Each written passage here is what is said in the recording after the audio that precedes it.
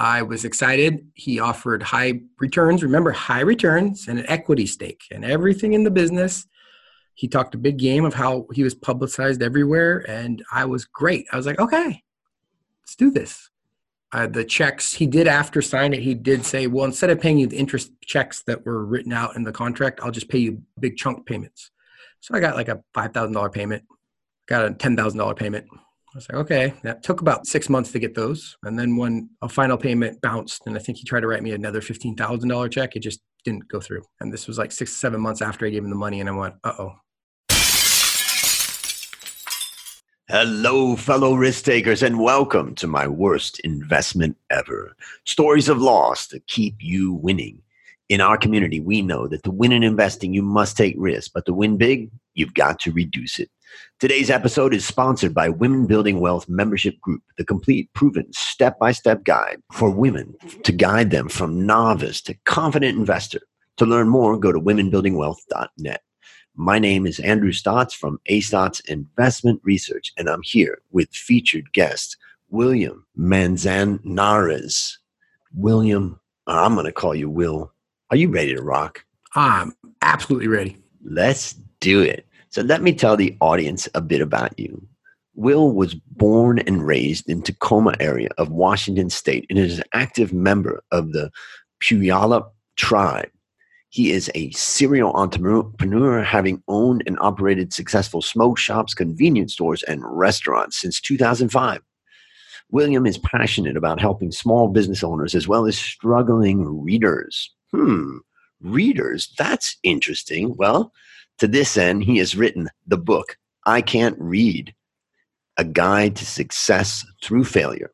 Telling the story about being unable to read as a youth and struggling with dyslexia, William hopes his book will equip kids to improve their literacy and inspire them to pursue their dreams. And what a great thing. I remember when I started learning to read, like the world opened up. And I'll tell you a quick story, Will. When I moved to Thailand in 1992, I started studying how to read in Thai. So I was studying the language of how to speak. But what I can remember is I would drive around the country when I first came here, and I wouldn't have a clue what all the signs said. But when I started to read, it was like, oh my God, it's all opening up. I see. That temple is having a celebration. This school is having a graduation. Oh, turn left to go to the city that I would need to go to. And it was like a whole second time in my life that the world opened up because I could read. So that was my experience about reading. Also, let me wrap up your bio by telling the listeners that Will spends much of his time speaking with students about career planning and goal setting. Will, take a minute and fill in any further tidbits about your life. Oh, Andrew, thank you for having me. I would just go with I'm the guy who is not afraid to fail. And that's why I said success through failure, because that's why I define it. And I'm glad to be on your show because my story of my worst investment was a lot of failure wrapped into one long story. But that's what I would sum it all up as. Great. Well, it's amazing how much we learned from failure. I mean, I was just talking to someone last night at dinner, and I said, smart people learn from their mistakes and wise people learn from others. And unfortunately, I'm only a smart guy. But our listeners have an opportunity to be wise right now. So now it's time to share your worst investment ever. And since no one goes into their worst investment thinking it will be, tell us a bit about the circumstances leading up to it, and then tell us your story. Well, the circumstances leading up to it would have to have been when the Seattle Seahawks went to the Super Bowl for the second time. And I got to go. I took my daughter. And the tickets were vouched through the local publication guy who ran a paper in my area, a weekly publication. And he went around talking about connection. He would always know someone. He'd get show tickets to everything. And that just kind of let down the barrier. Like, that was the connection to get me Super Bowl tickets. Hey, I thanked him. And that kind of got me more into his world. And he put on a big show of how connected he was and how much money he made. And that kind of got into the story of how I made my worst investment. I think when I say this out loud, people go, well, duh, it was a publication. But he had a local publication contracted with lots of cities in my area. And he had just signed up another city, and he said he needed some money because he just signed up for another city. Offered, I'll just say, does your normal, I'm so hesitant to say the amount sometimes, but it's just, I don't think it matters to your listeners, right? That totally up to you. It was $60,000. Right. Loaned it to him. Got my lawyer to drop a contract, everything. I was excited. He offered high returns. Remember, high returns and an equity stake and everything in the business. He talked a big game of how he was publicized everywhere. And I was great. I was like, okay, let's do this. The checks he did after signing it, he did say, well, instead of paying you the interest checks that were written out in the contract, I'll just pay you big chunk payments. So I got like a $5,000 payment, got a $10,000 payment. I was like, okay, that took about 6 months to get those. And then when a final payment bounced, and I think he tried to write me another $15,000 check, it just didn't go through. And this was like 6 to 7 months after I gave him the money, and I went, uh-oh, what did I do? By that point, I called him. I inherently want to be the nice guy because I feel like you can get a lot more done if you're sweet than with honey than, the sugar bee story or whatever. You can more flies with vinegar. I don't know what people are trying to capture when they come with these analogies with bugs, but I decided to be sweet. And I talked to him and he gave some sob story. My persistent sweet nature was, I got to keep being nice. I got to keep being nice. He was even telling me, yeah, I should have brought you in. I got sick. I guess somewhere through there, he claimed he almost died. He did lose a lot of weight, but it was one of those things where he always blamed it on someone else, but he let me into his company.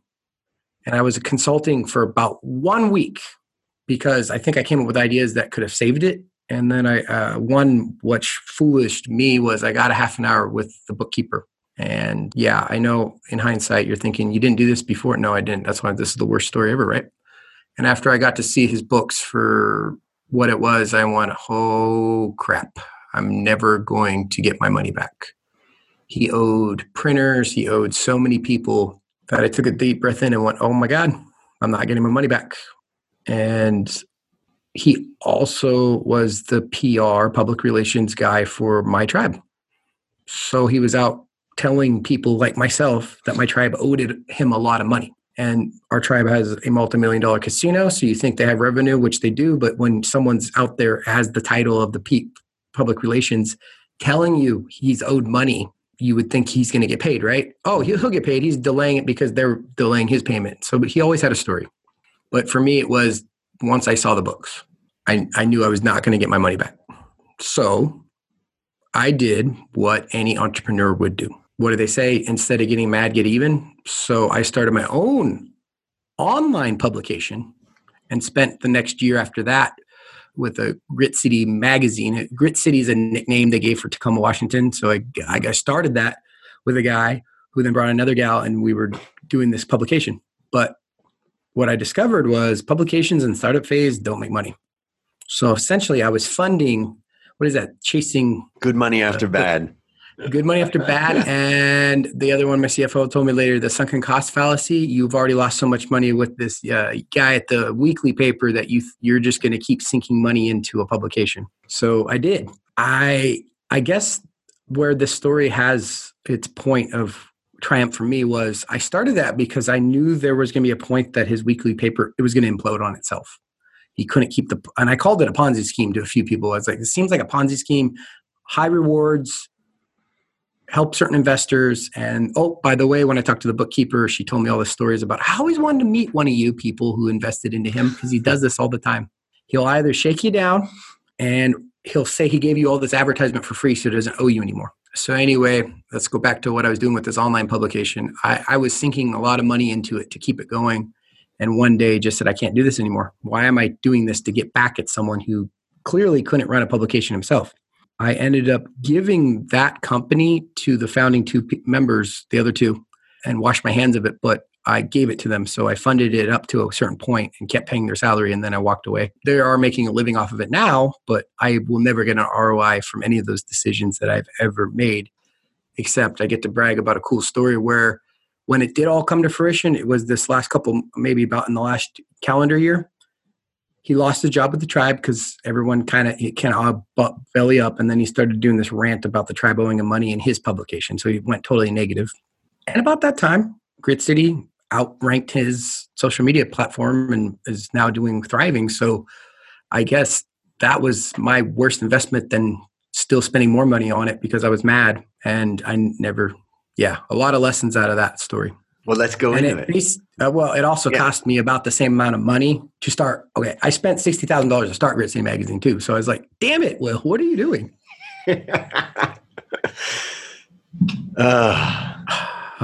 It's the what I'm feeling is the emotional decisions, that we make in those times. I shared a little bit about my worst investment ever, and the idea that I felt shameful that I kept going in this when somebody objectively could have looked out at that business and say, "What are you doing?"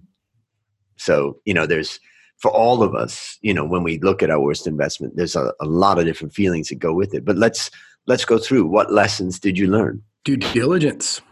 I will never, and anyone who listens to your podcast, if my story doesn't help, I don't know how many more lessons you're going to have to learn. If any friend, family member who has an existing business that looks really great from the outside, you don't know their debts. If they're offering you an equity stake in a company, you should look at their debts, look at their books, and if they're not willing to show you, then they're not wanting to partner with you. They're trying to take from you. So if I did due diligence before, you and I wouldn't be talking right now about this. Any other lessons? Oh, con artists or confident men make you believe in the confidence that they have. Don't look at what someone's doing for you just because they're doing it for you or they're doing that. He developed a mass scheme. Oh, actually, let me tell you how everything unraveled. My child boiled Comet because he would get show tickets for us all the time. It was some concert. I don't remember the name, but she got some tickets and she said, "Dad, the seats are cheaper closer. Why am we way back here?" And I thought he gets comped these. He knows everyone. They're all sponsors of all these shows, and he's so big. And then I Googled where he got the tickets, and it was not even like StubHub or Ticketmaster. It was some offhand. So one comment unraveled me researching. So another life lesson is research, not just due diligence. Research, because even if someone's getting you money or any kind of investment or, I don't know, a publicly traded company, you have to do more research than what they present. So research it. See what people are talking about the company. If I would have researched a little bit more into all that gift giving he was giving before, I would have realized that you can make a couple calls and get to the Super Bowl anytime you want, or the World Cup anytime you want if you just keep calling. It's not that someone says, "I'm here, I can bestow this upon you because I am the connected guy." Yeah, and research is so much about don't trust everything that you hear. Dig into your research. Let me summarize what I take away from your story and see if there's anything that I missed. But there's a few things. I mean, one, you've already gone through great lessons. I would say the other one is failed to monitor, which is one of the mistakes that is common mistake, is that we give money to people or to business startups, and then we're not saying, okay, what's the latest? What's your revenues this month? What's your cost this month? Show me the financial statements, So due diligence first is getting access to that, but monitoring is about keeping track of exactly what's going on. And for a lot of people that are investing in private business, I always say, first step, make sure that company closes its books every month, that the accountants produce a balance sheet and an income statement, even though it's more time and trouble and hassle. Get those financial statements that ultimately will be signed by an auditor. So that's the first one, is about monitoring is so important. The other thing is that something that I've learned in life, I think we all learn, is that, and we learn it the hard way, is that there is no shortcut to building trust. We like people, we meet someone, we think we trust them, but there simply is no shortcut to learning trust. We gain trust over time. And so when you come upon someone that's, gives you confidence and they're really excited, just remember the first three words of confidence. Con, the first three letters. Where does con man come from? It's someone who builds confidence. So just remember that trust is built over time. So get to know the person and try to build that trust. But trust is only really proven through hard times. And the last takeaway that I would say is spite is not a good investment strategy. Not at all. So that's the idea of monitoring, also the idea of trust. and the idea of spite not being a good strategy. You have anything you would add to that? Well, I actually thought of one more thing. I wanted to write this book for years, and taking advantage of a publication, I produced some articles there for a while and got an advice column, which he gave me, obviously, because I was an investor. But it was, don't believe just because someone says they're in that world. He says he's in the publication world. Yeah, he owes a lot of people in that publication world. It was believing that you go to one person who claims they have the ability. I think it's, oh, cool, can you introduce me? If they're not quick to want to introduce you and hand you off. I've met amazing people out there, and I think the listeners could agree to this, that they have no reason to not connect you with their connection right away if it's going to benefit both you. You can tell a lot if they put it off. Like that part of the con is you'll never meet that person. Well, I got connections in the publication world. I got you. Right. Just here. Yeah. So that aspect. And I wanted to add that. That reminds me of, remember I talked to you about each morning I get up and I have my kind of mantra. And one of the things is that I help one person step towards achieving their goals. Nice. And the idea is that, that openness, that willingness to help and to be open, that builds trust. All right. So now let's take ourselves into the mind of that young man or woman who is listening right now, and they're just about to make the same mistake. Based on what you've learned from this story and what you continue to learn, what one action would you recommend our listeners take to avoid suffering the same fate? Don't believe when you go into an investment about the high returns. Think about, can you afford losing the amount of money you're investing? That, in any story, when you're investing with a private person, would be the question you'd have. If you can't afford the loss that you're putting into it, don't believe the high returns. Great advice, because that is the sexy draw is that high return. Got me. Yep. It was the high return. Where did we start with this interview? Honey? Yeah. I was trying to be sweet. Oh, yeah. Let's go. It's the time, man. I'm in the big time. Now people come to me with big opportunities to make lots of money. And the fact is, don't believe it. So I think that's great advice. And remember, folks, that don't invest in it unless you could lose all of that. And chances are, if the business is successful, you're going to need more money to put in it anyways to grow. So make sure you could lose all the money that you invested in. All right. Last question. What's your number one goal for the next 12 months? For the next 12 months, I would like to see people who struggle with reading picking up a copy of my book, and then after that, picking up more books and learning from, like we've said before, I think we both have the same theme, learn from others' mistakes. You can't live long enough to make them all yourself. I've made a lot of mistakes in my life with my reading struggle, and one was not admitting it to the public, to anyone, for most of my life. And I would hope that they would, no, that's not hope. I know that people, if they pick up books, start reading, whatever that means to them, through listening, through Braille, through audio, is you will learn something and you will be a better person for it. They say that what you read now, it will be who you will become in 5 years, or whatever you surround yourself now. It's been different analogies through, I guess they say that you're the five people in your life, you have their net worth. Yeah. Like the 5 closest people you have their net worth. I don't know about that one, because how many people actually share the net worth with their closest friends? But I would say everything you're reading now is who you're going to become in a year from now. So that's what I'm going to see for me the next year, is continuing reading myself and promoting books of any type that will help people. It's an honorable goal. And when you write a book, you realize the value of book is that it's so hard to take a message and bring it down into something that can be understood and is explained in a good way.